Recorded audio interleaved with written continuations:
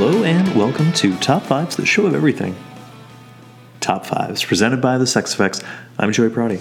And I'm Sean Day.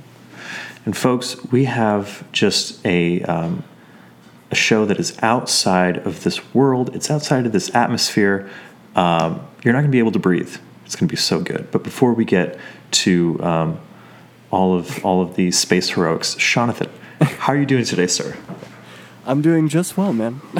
Just swell. Just swell? Just well. Or just well. Just well. I'm both those things, I guess.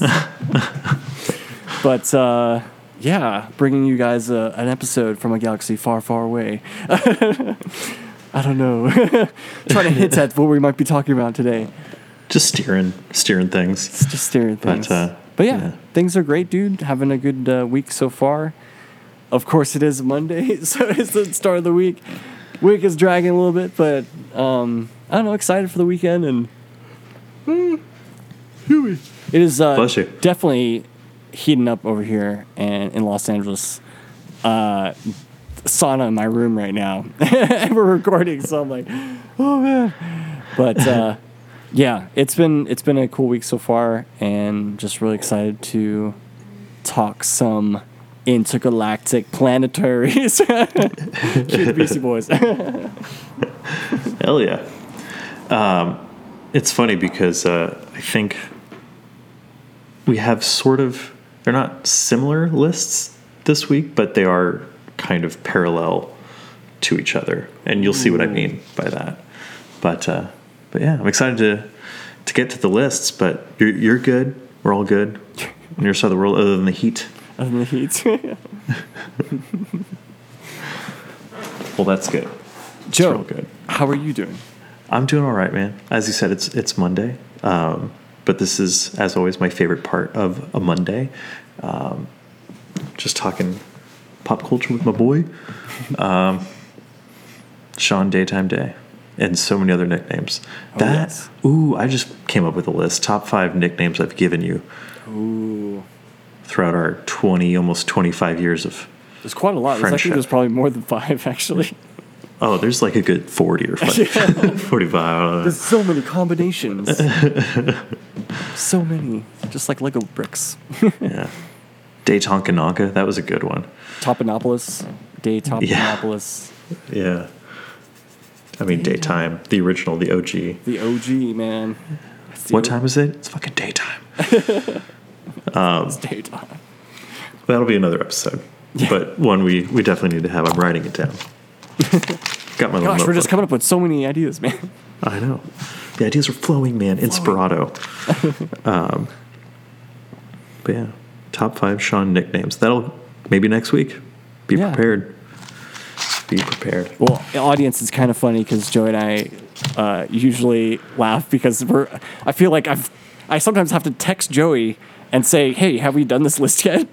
Just like the ones that we're going to talk about today. Like, I wasn't sure because I feel like we might have touched. But it's funny because some of the, I would say the films on this, kind of relate to lists that we've had in the past. So I'm really excited to talk some more movies for you guys. Shall we venture into it? Yes. Joey, right. What are your top 5 favorite space thrillers? I am so glad, full disclosure, you gave me a bit of a head start on this. And because I like movies set in space, but I wouldn't consider myself like a connoisseur or anything. Yeah. So I kind of had to think about it for a second and kind of look up, like, okay, space thrillers, like it's a specific genre, and it's kind of cool to like try to narrow that down. So like right off the bat, I don't count the Star Wars movies; those are space fantasies. So I'm going to say a space thriller is a separate thing, just to kind of, because you could make a whole list of just fucking Star Wars movies, right? So space thrillers. Number 5, I'm going to go with Christopher Nolan's Interstellar. Nice. This movie, I'm not a huge fan of it because I think the emotion, it swings high, so it swings real big for the emotion, and it only connects one time. But this one time is enough to, I think, save the emotion of the movie, and that is when Matthew McConaughey and Anne Hathaway come back from the water planet, and 5 minutes passes on that planet, and 20 years passes on Earth. So they come up and they're late because Anne Hathaway was being dumb or something, I think. And all this time has passed, like 30 or 40 years has passed, and they watch videotapes of their families sending them one-way messages. And I don't think they can send messages back. And the sense of just, I'm starting to feel it right now, claustrophobia and dread. That is one of the most visceral moments I've had watching a movie in I don't know how long. And it feels like you're in a coffin and people are praying to their dead loved ones. It's that perspective that they put, and they say it, like those years pass by, and that's just the reality of how space works, and how far they are from each other. But seeing that, knowing also that unknowing feeling that the character's getting, right? Yeah. Oh my God, like my daughter could die or overpass me, if I stay here and whatnot. The stakes are a little bit higher on that level, I guess. So, totally. Yeah. So yeah, it's not my favorite of the bunch, but that one scene in particular, I love it. I think it's so freaking well done, and it's amazing that the rest of the movie isn't up to that standard in terms of the characters emoting and describing their emotions and that kind of thing. Yeah. Very heavy-handed. Number 4, I am going to go with The Martian. Ridley Scott's The Martian. Yes. I don't think it hits an emotional beat as hard as Interstellar does, but I think it's a very consistent, well-made film. And, from scene to scene, you're interested, you're guessing, it has your attention. So, yeah, Martian. The Martian. Potatoes. Number 3 is kind of similar to The Martian, and I don't know if it qualifies as a thriller or more of a autobiographical movie, but I think it does a good job with the suspense, so I'm going to slide Apollo 13 into the number 3 position. Tom Hanks, boys and girls. Okay. There you go. I don't even need to fucking get into it. Tom Hanks. It's quite a cast, too. It is. It's huge, really good cast, and I'm blanking on everyone off the top of my head. Kevin Bacon. Clint Howard. Who's the other guy? Is Ed Wood in it? Not Ed Wood. I'm sorry. James Wood is, but I don't think so. It's the guy. Who's the guy? The main commander. The main guy. I'm looking at Apollo. I'm looking up the cast. Yeah. Ed. What's his name? Ed Harris. Ed Harris. Ed Harris, right? Yeah. Ed Harris. Ooh, Gary Sinise. Yeah. What a cast. Yeah. Ed Harris is in it. Nice. Bill Paxton. So yeah, it's probably Ron Howard's best. Yeah, dude, I feel that too. So we talked shit about you last week, Ron Howard, but you made number 3 on my list this week, so you can win or lose week to week on top 5s. Number 2. This is a maybe not a very popular opinion, but I'm going to put Blade Runner 2049. I've always liked and respected the first Blade Runner, and probably have lied about how much I've liked it. I've exaggerated because it's one of those movies where film geeks are like, fuck, oh, dude, Blade Runner, dude. And first of all, there's like 6-7 fucking cuts of the movie. I'm not going to watch all of them. So which cut are we talking about? Which cut can we decide upon is the movie if I'm going to watch it so I can have a conversation with you? And I've watched a couple of the cuts. And each time the movie, it's well made, it's competently made. I like all the costumes, and Harrison Ford is excellent. But I'm always a little bored, and I'm always left cold. Like it doesn't connect with me in the way that I want it to. Because I want to love this movie. I want to be all like, fuck, I've watched each cut 32 times. Like, And I watched this on a plane, of all places, but I really, really loved Blade Runner 2049. Thank God I watched it on a plane, because it's like nearly 3 hours. I would not have gotten through it in my living room. I just would have gotten bored and started looking at my phone. So it's a pretty long film too. It's very long and very well paced. It's very evenly paced, and it never feels like it's jumping ahead of itself or doing the modern blockbuster thing. It takes its time. I agree, man. Tells an intelligent story.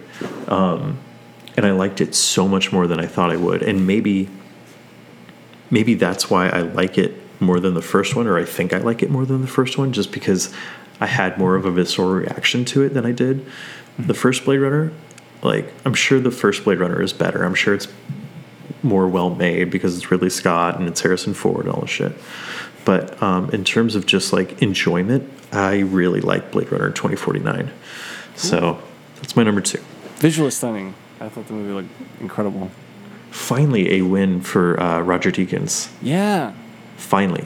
I think he should have won for Skyfall. But. Yeah. I wonder, what else did they win for? I feel like they won... Was it sound mixing? Because the sound design was incredible in that movie, too. Yeah. Yeah, it was really good. And just everything, man, the sets. I really feel like from that, such a gap of the movies from the original and the one that just came out recently, the world that they created and continued to create for it, I felt was very consistent. And of course, it took place years after, too, the original film. So it's like, it's cool because you got to see where this place is at, where this world is at. And I think that's, that consistency between those two movies. I think that's like one thing to be appreciated. Yeah, and it's the lighting is very dark, but never like you don't lose your characters or anything like that. Ryan Gosling did a really good job, and the script, you thought it was going to hit the predictable beats, but it always subverted your expectations, and I appreciated that. But yeah, Harrison Ford is cranky as ever. Yeah. I'll take it. I'll take any Harrison Ford. Yeah. And then number 1, I'm going to go again. Ridley Scott, Alien.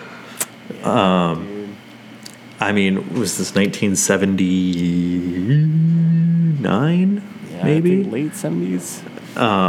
And like it's the design of that movie is so sleek and modern. 1979, and Sigourney Weaver's excellent in it. Everybody's really good in it, and it's a slow build thriller. I've read the book of the screenwriter Dan O'Bannon, and he references it all the time, and it's pretty cool, like to see how he came to the certain beats and why they needed to land where they needed to land.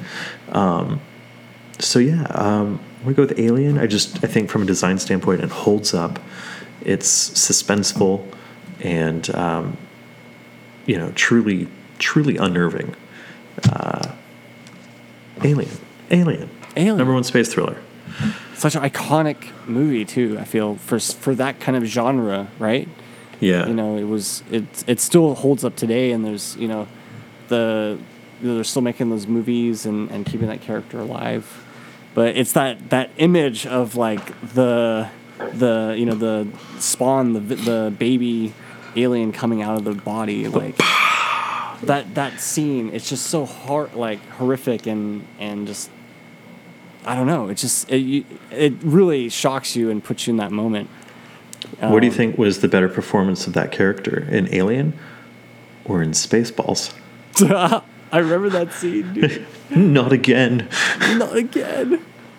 Oh, freaking! Hello, my darling. Hello, my baby. Hello, my right hand. Was it still It's same actor, John Hurt. John Hurt. John Hurt, right? I think it was John Hurt. Yeah. Oh man. That's so funny, dude. I remember Spaceballs. It's not technically a thriller, else it would be on the list. Yeah, it's John Hurt. But yeah, man. What are your top 5 favorite space thrillers? Man, this one was really tough. I had 5 Interstellar, which nice. Matched yours. Look at us, yes. Man. Right off the bat. Yeah, I mean, love Christopher Nolan's, vision in the movie and how all those little scenes kind of paid off at the end. And then those really emotional moments between him and the daughter. I just think that really made that space thriller more real and grounded. So, Tell me don't go, Murph. Tell me don't go. Also, the best thing was created, or the best meme / I guess like video was created for that was that scene with Matthew McConaughey watching the video, but instead of the video of his daughter, it's the Star Wars Force Awakens trailer. That was the best, dude. I remember that. Oh my god, it's so good. It's really good. Yeah, so that's my number 5. I have Nice. number 4. I have. Damn, now I'm thinking like it's not really a crazy thriller. More of a mystery. I don't know. It's a mystery. Wait, what is it? It's a mystery. Moon. I have Moon with Sam Rockwell. Daly City Loke? Yeah, it's not crazy thriller, but there are moments of mystery, and you are slowly discovering what's happening to this person who's been mining on this moon for this whole time. And there's a great, payoff at the end with why he's there. And so those kind of like him almost beating his own mind and psyche and just kind of like catching on things and seeing the routine. Very similar to, I would say, Westworld, if you guys watch Westworld. Right on. But yeah, that's my number 4. I've got number 3, Apollo 13 as well. Holy shit. Look at us. Yeah. We're in sync. 2 for 2. Or 2 for 3, sorry. Yeah, Tom Hanks. Just great great cast, man. Super cast. And it's as far as like the kind of space thriller and that the scenes of low oxygen and the escaping death and danger and the risks of being up in space and leaving their lives behind and their families and whatnot, and that whole aspect of it too that they put to the characters, which I always feel is similar to like Interstellar is like a theme that always when you're out in space, you're so far away from your home and the people who are in your lives, and that's got to be another part of it. Instead of the training to become a spaceman and go up there, like it's also the mentality of being in space and being able to take that, but also the kind of spark for seeing beyond our world. And movies like Apollo 13, man, like it's so inspirational and really shows like where history was and how it continues to be with space exploration. So yeah, Apollo 13, number 3. Very nice. Very nice.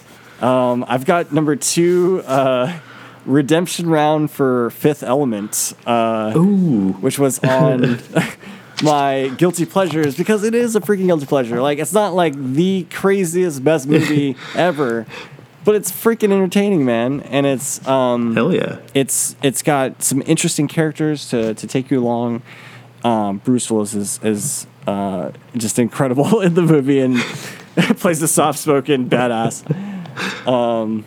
Yeah, I don't know. It's so unique in its own way, the way it was stylized and the character designs and the different aliens they had, and yeah, Fifth Element. Very nice. Guilty pleasure. Very guilty. I'll watch that all the time, man. So that's my number 2. And Right for my number 1, I did have a Star Wars film, so I'm gonna scratch that. Because we talk a lot of Star Wars. It's all good. I'm sure we both have our number 1 Star Wars film. But Empire Strikes Back. Correct you are. Yes, okay. But my number 1 is also Alien. Very nice. Holy shit, look at us, man. Yeah, dude. 3 for 5 right there. Yeah. What was your 4 again? Moon. Moon. That's right. Moon. But I don't know, man. Alien, I just think it's such a... It has everything that a space thriller should have. It has the aliens, the suspense, the mystery of space and exploration, the horrors of the of the psyche and of the world that's presented, and it has a lot. It has so many different elements. A strong female character, and the space crew and all the other characters that slowly get picked off one by one. And then the alien, the main character, the alien, such an iconic character in film and design. Like, I mean, the way it was designed and how they still, managed to use practical effects and still have the person dressed up in the suit. And, it's it really is an alien that if I even saw that thing in my room, I would still be freaking scared. Poop your pants. I would still be freaking scared. Just shit. Yeah, man. It's such a character that grabs you that, like, I mean, it would, some people are afraid of, murderers and stuff. I'm afraid of freaking aliens coming down. No, I'm not afraid of aliens. I'm just. That's one of Christine's like biggest fears. Oh, dude. We can't watch like movies set in space. I still have to see Arrival because she's scared. I haven't seen Arrival yet. Actually, that would have been on there too. If I've heard it's a pretty good film. So. I've heard really good things, and it's the same dude who did Blade Runner. I'm pretty sure. Oh shit! Yeah. So there you go. I think. Don't quote me. Aliens. That could be another top 5. Something about aliens. Yeah. We should get Tom DeLonge on the show. Well, I found that aliens were not like me, but I was not like them. So we were like outsiders, and like we connected over my song "Aliens Exist." And they thought like Angels and Airwaves. It's like, because I named it Airwaves, it got out on the airwaves and like reached their ship. Thanks, Tom DeLonge. You're very welcome. Tell Mark I said fuck you. Wow, that was weird. I miss Blink. Yeah, I miss when they were friends. I don't like it now. I don't like it. Fame, boys and girls. Yeah. Just a friend killer. Yeah, Alien, dude. Number 1. Alien is a good movie, dude. Hit it with the number 1. Aliens exist, guys. That's crazy. I did not think our lists were going to be that similar. Sometimes it happens. We're on the same wavelength, guys, today. Shit just happens. Very good list, Johnny. Space thrillers. I like it. I like it a lot. So are you ready for another list? About to hit it. Yeah. All right. Shawnee, what are your top 5 all-time favorite genres? Ooh, genres. You see how they're connected, but not really there's connected? like genres within genres kind of thing. Okay. Right. I mean, I love sci-fi and space thrillers. I don't know if those mesh together, kind of sci-fi and space. Usually sci-fi kind of contains that kind of, exploration in the universe and different worlds and species.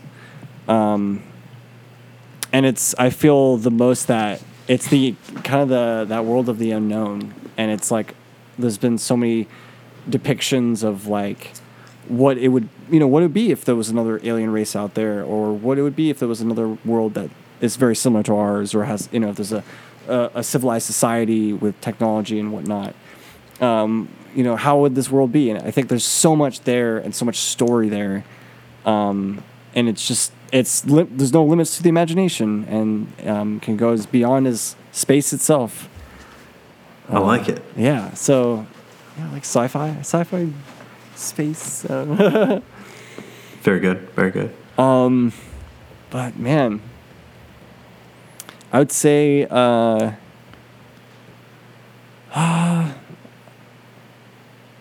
like. Oh man, this is tough.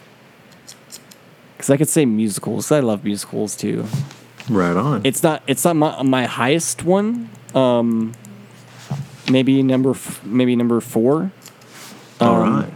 Musicals are always pretty fun, and there's so many songs that can really tell a story too, and that's what's great about musicals is the finding the story within song, and how they're all like stitched together, and how each character kind of develops and grows, and the songs help them kind of with that and give you that context and that character build.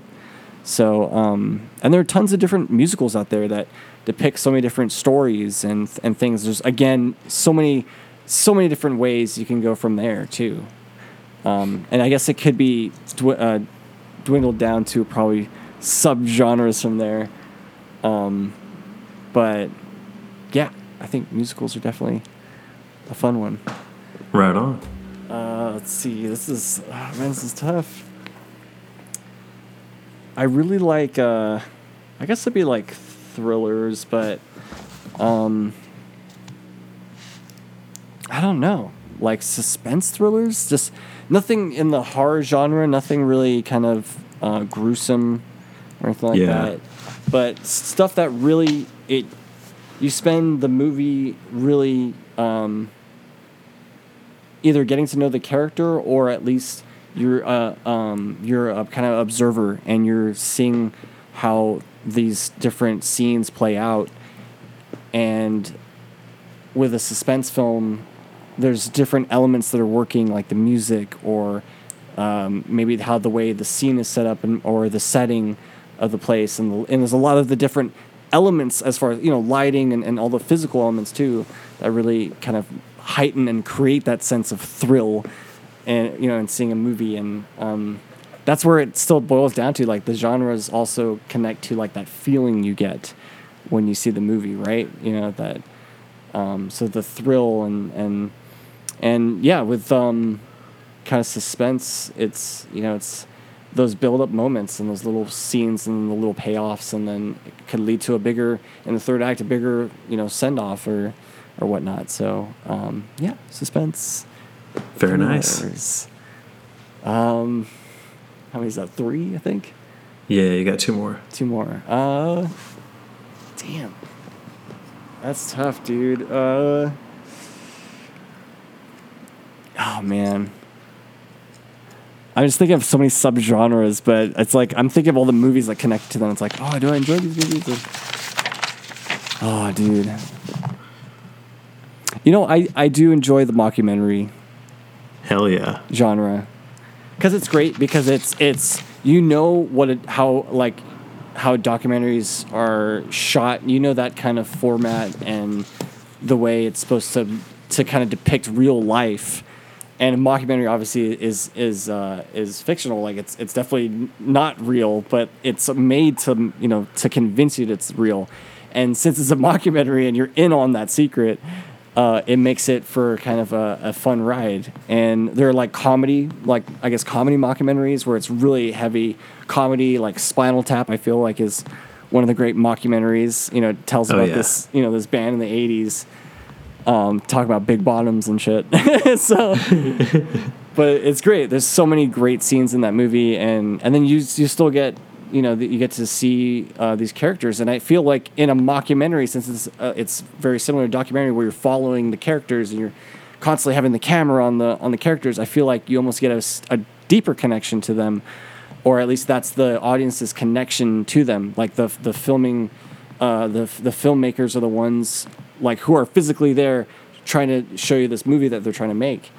And that kind of like that fourth wall cross and that just kind of that dynamic between the movies and that genre, I think is interesting too, because the audience is in on it.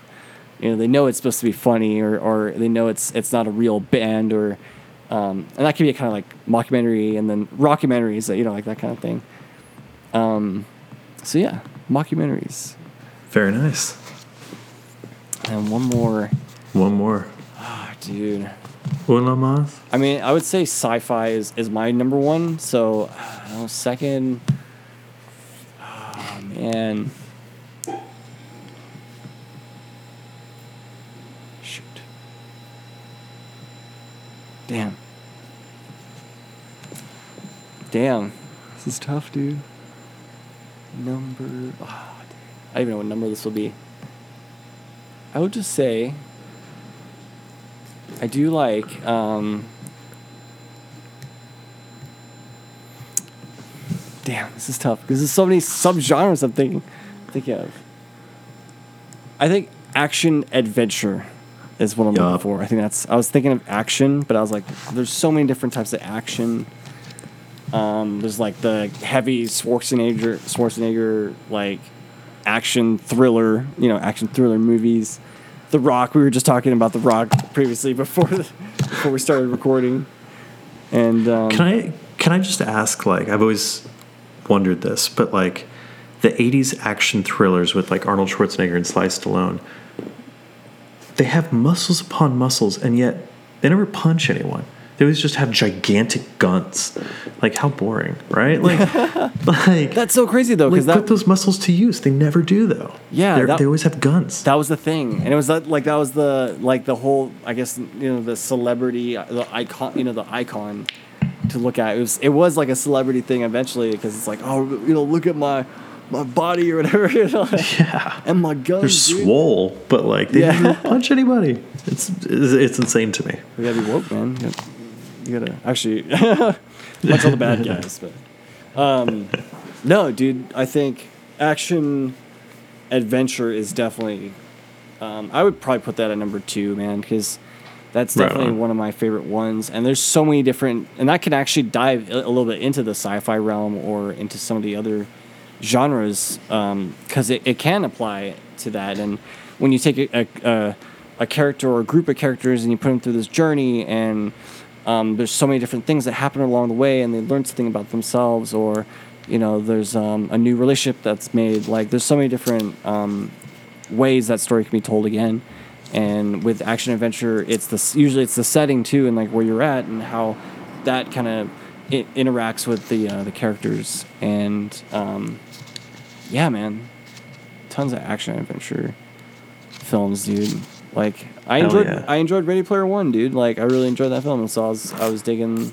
I would consider that action adventure film. Could be in the sci-fi realm, but some of the sci-fi is becoming real now with VR and all that stuff. So, and it's snake eating itself kind of concept of like scientists nowadays grew up on Star Wars wanting to make a lightsaber, and like, you know what I mean? Like, the movies are inspiring the people who are doing it, which is fucking crazy. Again, all that stuff matters, man.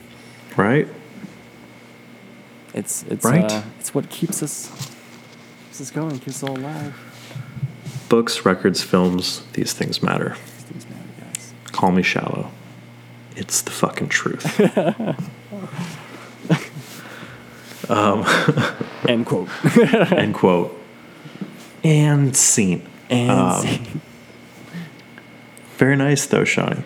Sci-fi, musicals, thrillers, mockumentary, action adventure. I like it. Joe. I like it a lot. You like it a lot? Joe, what are your top 5 genres? I'm very interested to hear yours, because you're definitely a man of film, and I feel like you as well have watched so many different genres. I like them all. It's but there's definitely some that I lean more heavily towards. Number 5, I'm going to go with documentary. I love learning. I love learning about new, interesting things, and some of my favorite films, I never think about it, but really are documentaries like End of the Century, The Story of the Ramones, and King of Kong, or there's so many that are just like, there's such, of course they're human stories because obviously it's real, but like the journey is inspiring, or I don't know, it's good to see that reflected. And then you have things like Ken Burns, where you just you're watching a history book unfold, and it's exciting, and there's first person accounts, and I don't know, documentaries take it to a whole other level. It's also that engaging factor too, like for learning and seeking this history too. There's so much history and within people, within places, and as filmmakers being able to share that story as well. I think that's important. I think that documentaries. Actually, I don't know why it's not on my list, dude. Documentaries are important, for also the preservation of history, life, and film, Totally. But yeah, so that's land at number 5 for me. Number 4, this is kind of an open-ended one, but just movies about relationships.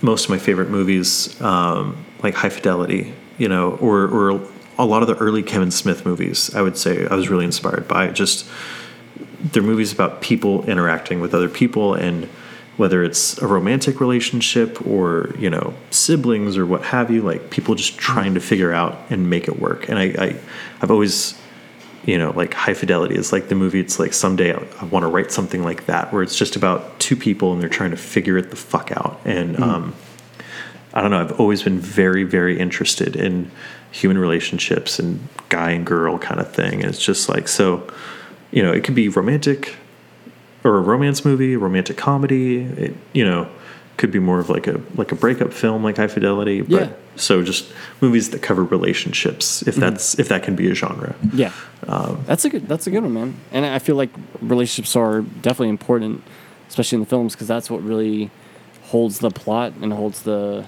the whole thing together. Yeah. You know, cause So that's yeah. Sorry.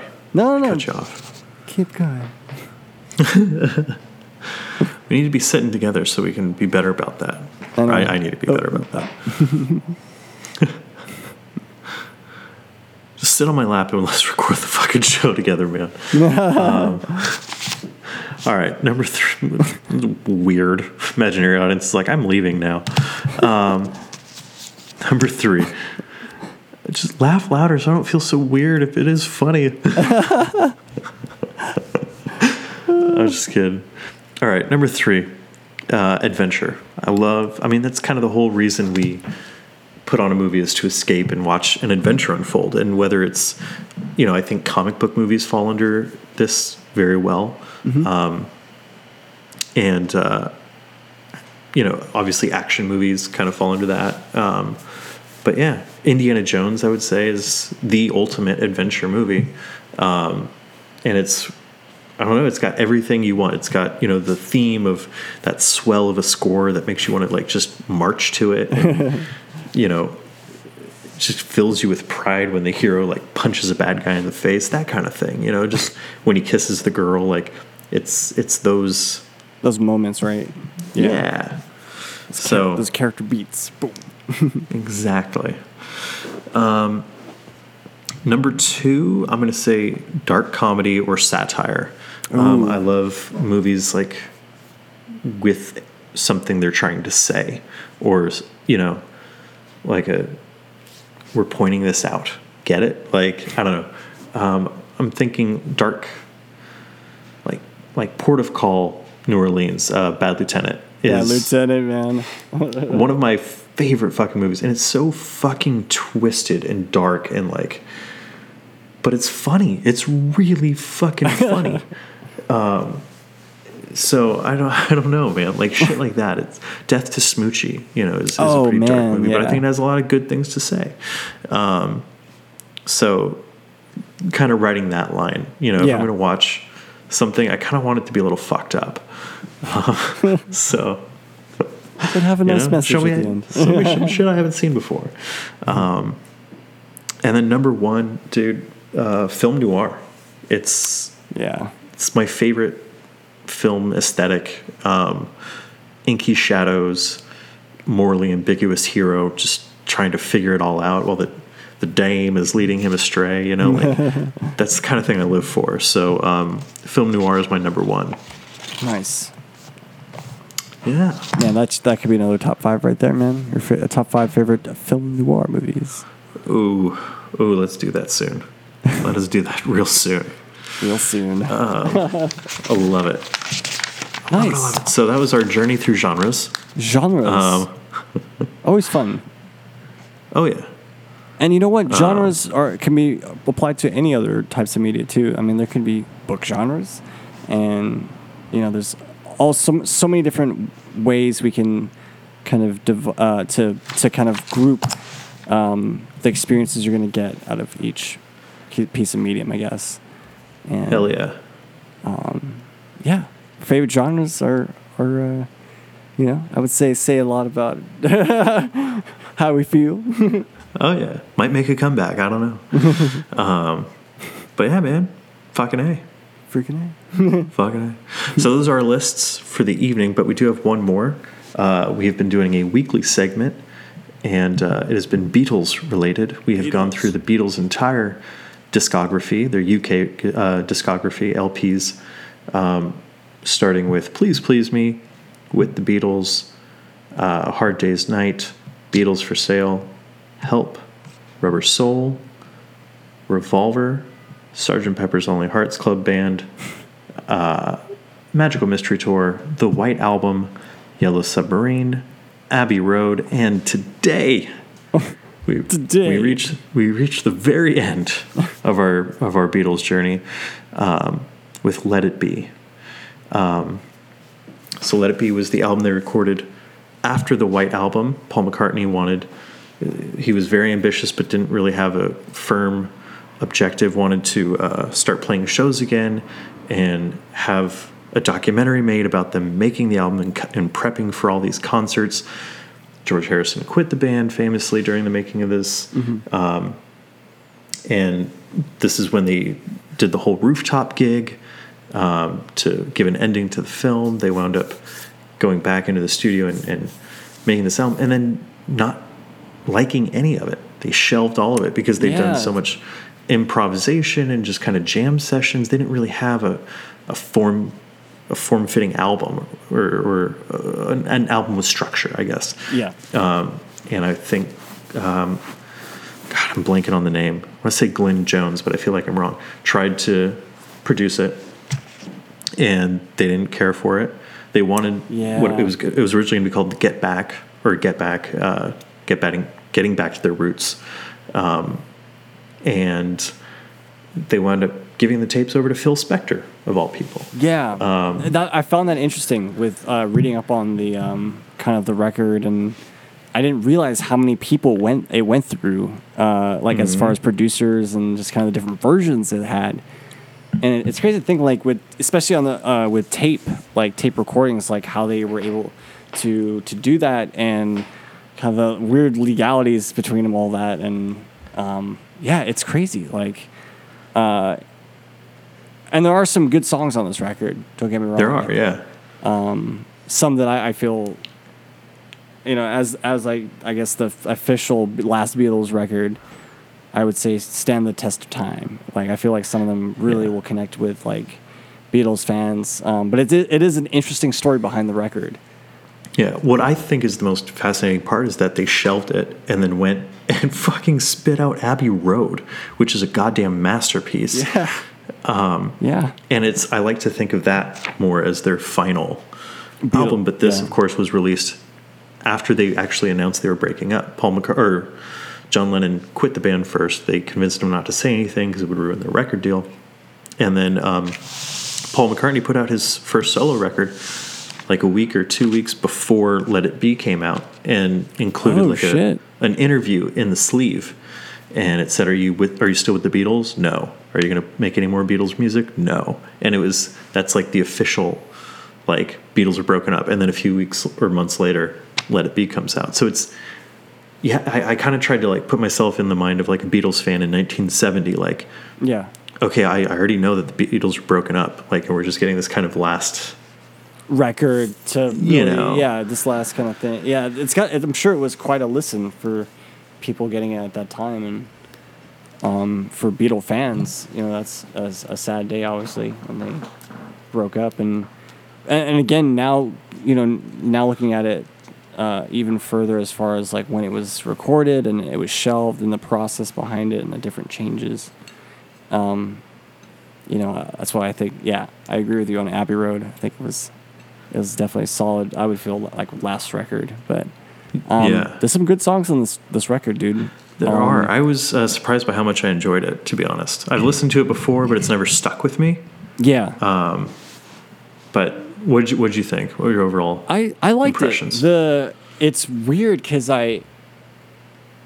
maybe because I was like, I don't have this on my list actually, but Across the Universe was one of the songs that I remember, like, listening, like, I remember it was on this record, and I always relate back to the Across the Universe, the musical movie, and their version of it that they did. That was kind of more fresh in my mind. So when listening back to the record, including the first couple tracks, you can kind of hear that, like what you're saying with just it wasn't like a defined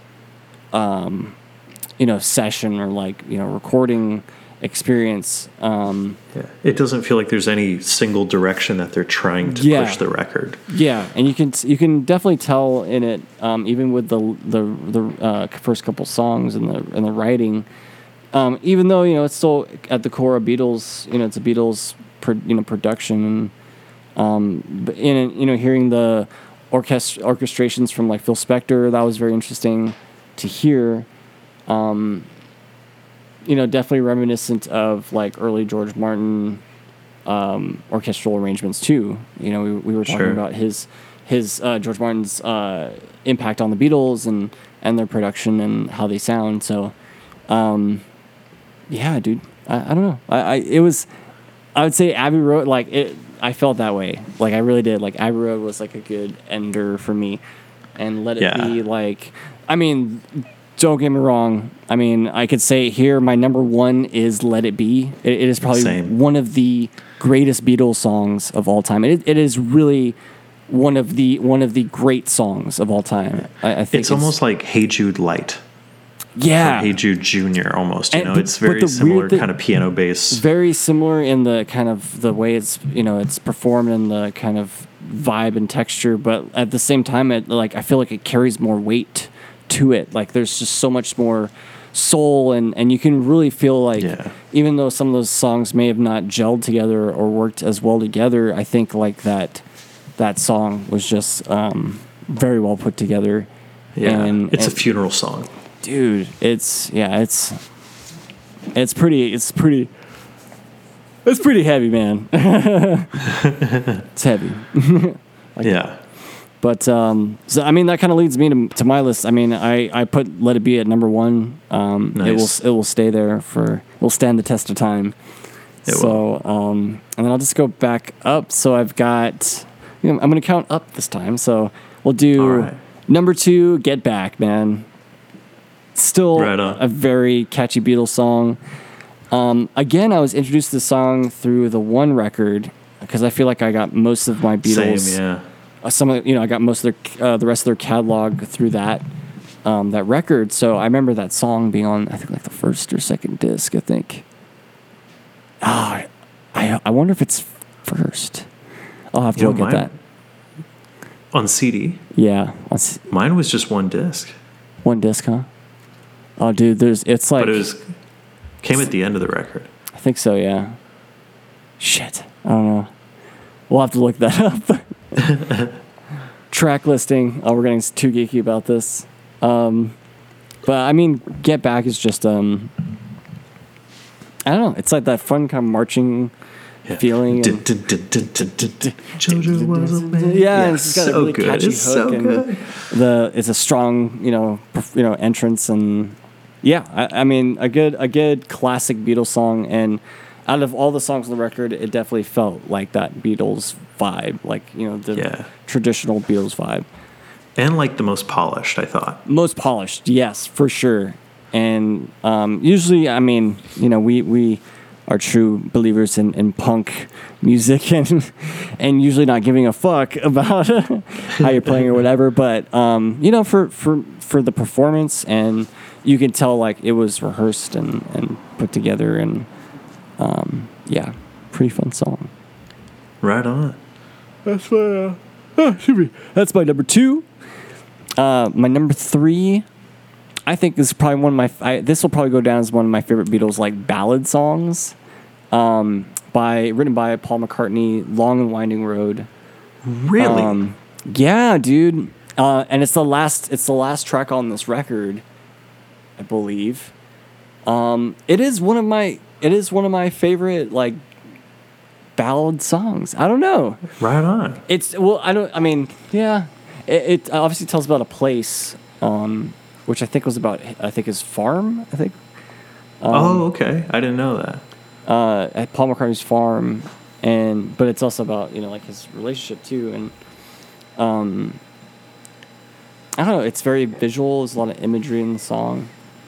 And, again, I polished. And for the last song on the track, I think it was, even though it had that ballady style and it didn't go out with like a crazy bang or anything, I just thought it's a good way to kind of finish off the record, Yeah. leave the listener, in a calmer state, I can't say. Wait, I think it ends 1, right? It's the last track on 1. Because Get Back is the last track Oh, on no. Let It Be. I'm so sorry, dude.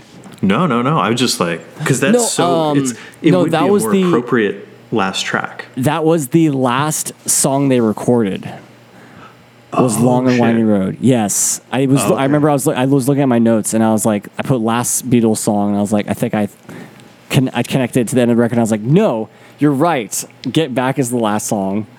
I just talked about it. So it's the last, I guess, official one they just recorded together. We're together for. Oh, okay. And That's cool. yeah, so I mean that kind of trips me out too because it's like the last recording sessions they probably had. That's like one of the last songs they wrote all together.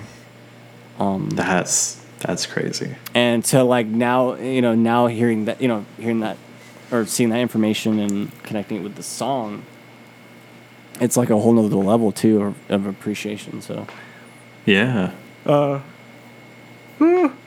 sorry, dude, I'm a little yawning over here. Coffee crash, man, from earlier. And then I've got what's this, number 4? I've got a feeling. Yes. Love the tune, very fun. It was one of the rooftop concert songs. I think it's the one I kind of usually envision when I picture that kind of scene and the images from that concert. Yeah, pretty groovy track. It is. It really is. And then my number 5, I've got Maggie May. Ooh. I had to look it up because I was like, it sounds like a traditional song, and it was a traditional Liverpool song about a prostitute stalking sailors. That's really cool. So, Oh, Maggie. oh, May. so I was kind of confused and interested in this song at the same time. Nice. But yeah, just a fun little song. It is. And that's what I'm now seeing it as like I guess the last Beatles song in release. Just like some of these songs, at least it wasn't as experimental, I would say, as some of the previous works. Right. But also, I feel they stayed true to the kind of core of the Beatles. And I know that of course, it wasn't a solidified record. I feel. But you can say that, yeah, it was, there's a couple good songs on there. Yeah. And Let It Be, man, that's one of my favorite ones. Let It Be. I definitely feel like this album is a lot of like loose ends and scraps just kind of put together. There's some gems in there, for sure. There are gems, yeah. It definitely feels like a 70s record. Yeah. Oh, yeah. Recorded before the 70s, but it definitely feels like it has a 70s, it has a Brown vibe, if you know what I mean. Yeah. So, I don't know. For, number 5, I'm going to go with George Harrison's For You, Blue.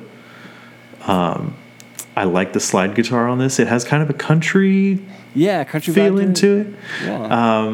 Yeah. But I really like George Harrison's vocals on it. I like the slide guitar, and it's just got a fun kind of steady beat to it, I don't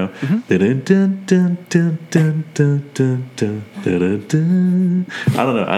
I found myself kind of just like, getting to it. It's like Mr. Downtown. It's got that like sly moving vibe. Oh, that's good. Oh, top 5 that thing you do, or Wonder songs. Oh, dude, No. Wonder songs or top 5 bands that were on the Playtone Records. Like, ooh, the God, who did they go with? I'm blanking. I know, dude. my first guy and girl thing was Diane Dane. Diane Dane. Dale Paxton. You are my number one fan. I am Spartacus. Oh, we love that movie. Damn, we're coming So up with like good. actually a lot of good top 5 ideas this episode. I think so. We're not running out of ideas just yet, Joey.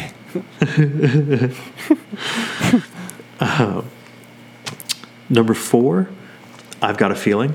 I've got a feeling. It's the last Paul McCartney, John Lennon song, like where they took 2 parts and put them together, and you get a damn good song. And I love just full bearded Paul McCartney. I've got a feeling. Yeah, it's like screaming, just like a crazy man. And then you got John Lennon. Everybody had a good year. Like, it's fucking great. It's that weird yin and the yang kind of thing with them. You know what I mean? It's like the different, I don't know, different vibes. It's probably the first track on this record that I kind of was like, ooh, okay, Ooh, I yeah. dig this. I actually felt the same way. It definitely grabbed me a little bit more. I mean, when you kind of think about it longer, it's kind of a silly song. I've got a feeling deep inside. Oh, yeah. But he never says what it is. And I don't know. It's just kind of like, I love it. Don't get me wrong. I'm not hating on it. I'm just saying, like, it's just kind of funny. I don't know. It's kind of silly when you start to think about it. But so is a lot of music. Silly. Number 3, I actually couldn't believe this wasn't on your list. 2 of Us, the opening track. Oh, man. I really fell in love with this song hard. It's a beautiful little tune. It sounds a little folky. Yeah, even. yeah. And that's I think part of what contributes to the 70s vibe I get from this record, especially that this is the lead off. Mm-hmm. And it's just a really sweet, beautiful song with a good gallop. It's a good driving song. And I guess he wrote it for Linda. And then I read a quote where he's like, I write all my love songs for Linda. And it's like, oh, it's beautiful. It's beautiful. And then number 2, Get Back. Number 1, Let It Be. Although I will say Let It Be, I like the single version. I like the guitar solo on the single version better than the album version. I think it muddies it up a little bit. Yeah. It's a little too dirty for the song. I think I read on the Anthology records too. I think they did a different version of Let It Be. Oh shit! I gotta dive into Anthology. It's crazy. Like I really read, because I was always interested in the Beatles, how they recorded their music too, and just seeing like all of the the Phil Spector renditions of them and like all the different versions of the songs, dude. It's incredible how many kind of ways it. Just kind of relating to Blade Runner, how you're talking about the different director's cuts and like different versions and which one is the true one. Yeah, which one's the true one? I mean, I feel like the from the single version, Let It Be, like that one definitely has that kind of sound to it, and there's specific elements like the guitar in it that really make it stand out.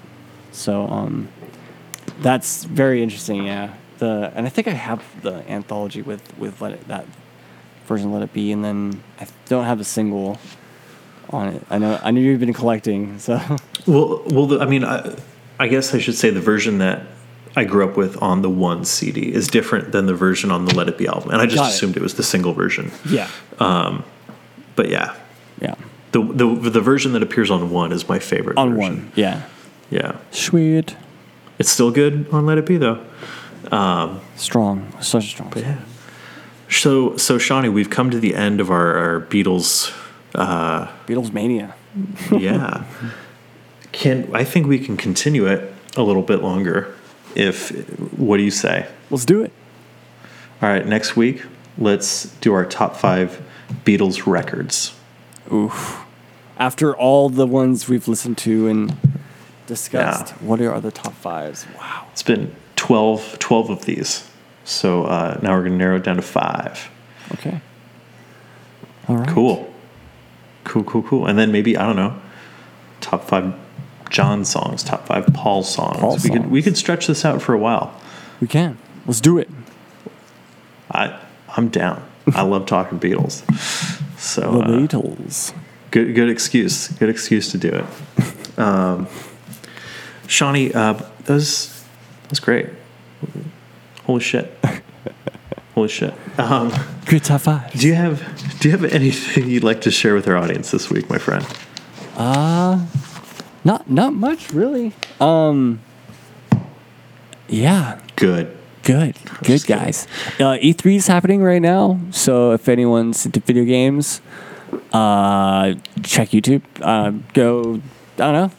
There's probably a lot of games dropping right now, so I'm super excited to see what kind of games are coming out this year, and been heavily enjoying my Nintendo Switch, as well as Is that what you're calling it these days? the Nintendo Switch. Or the Switch.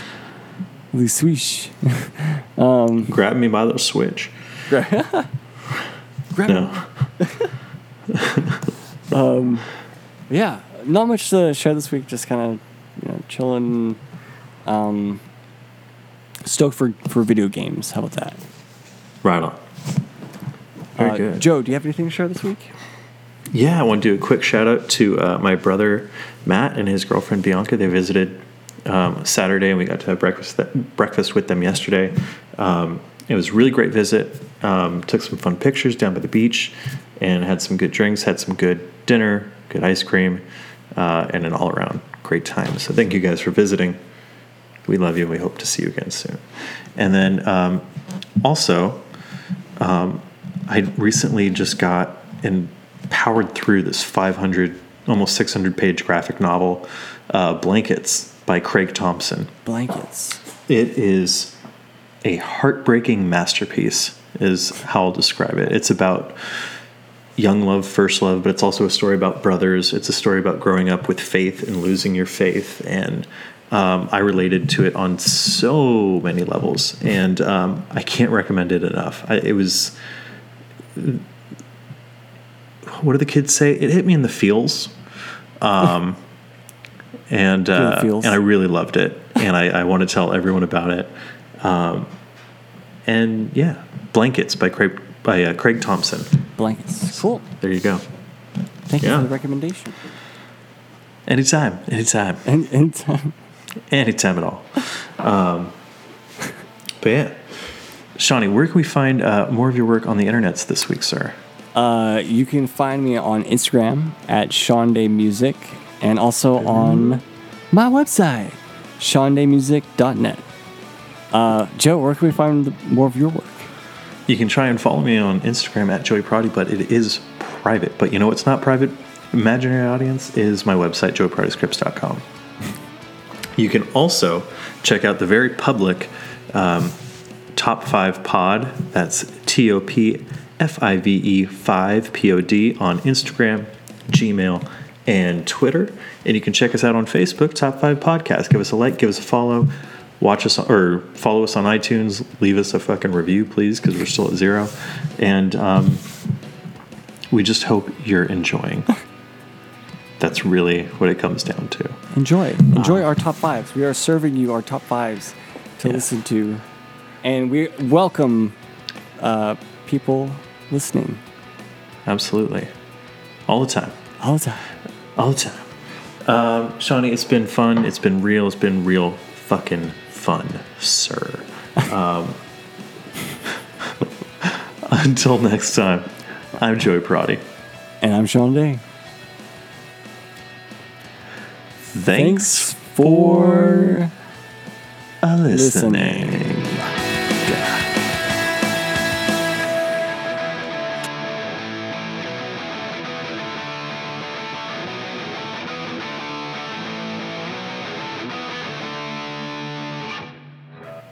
Yeah.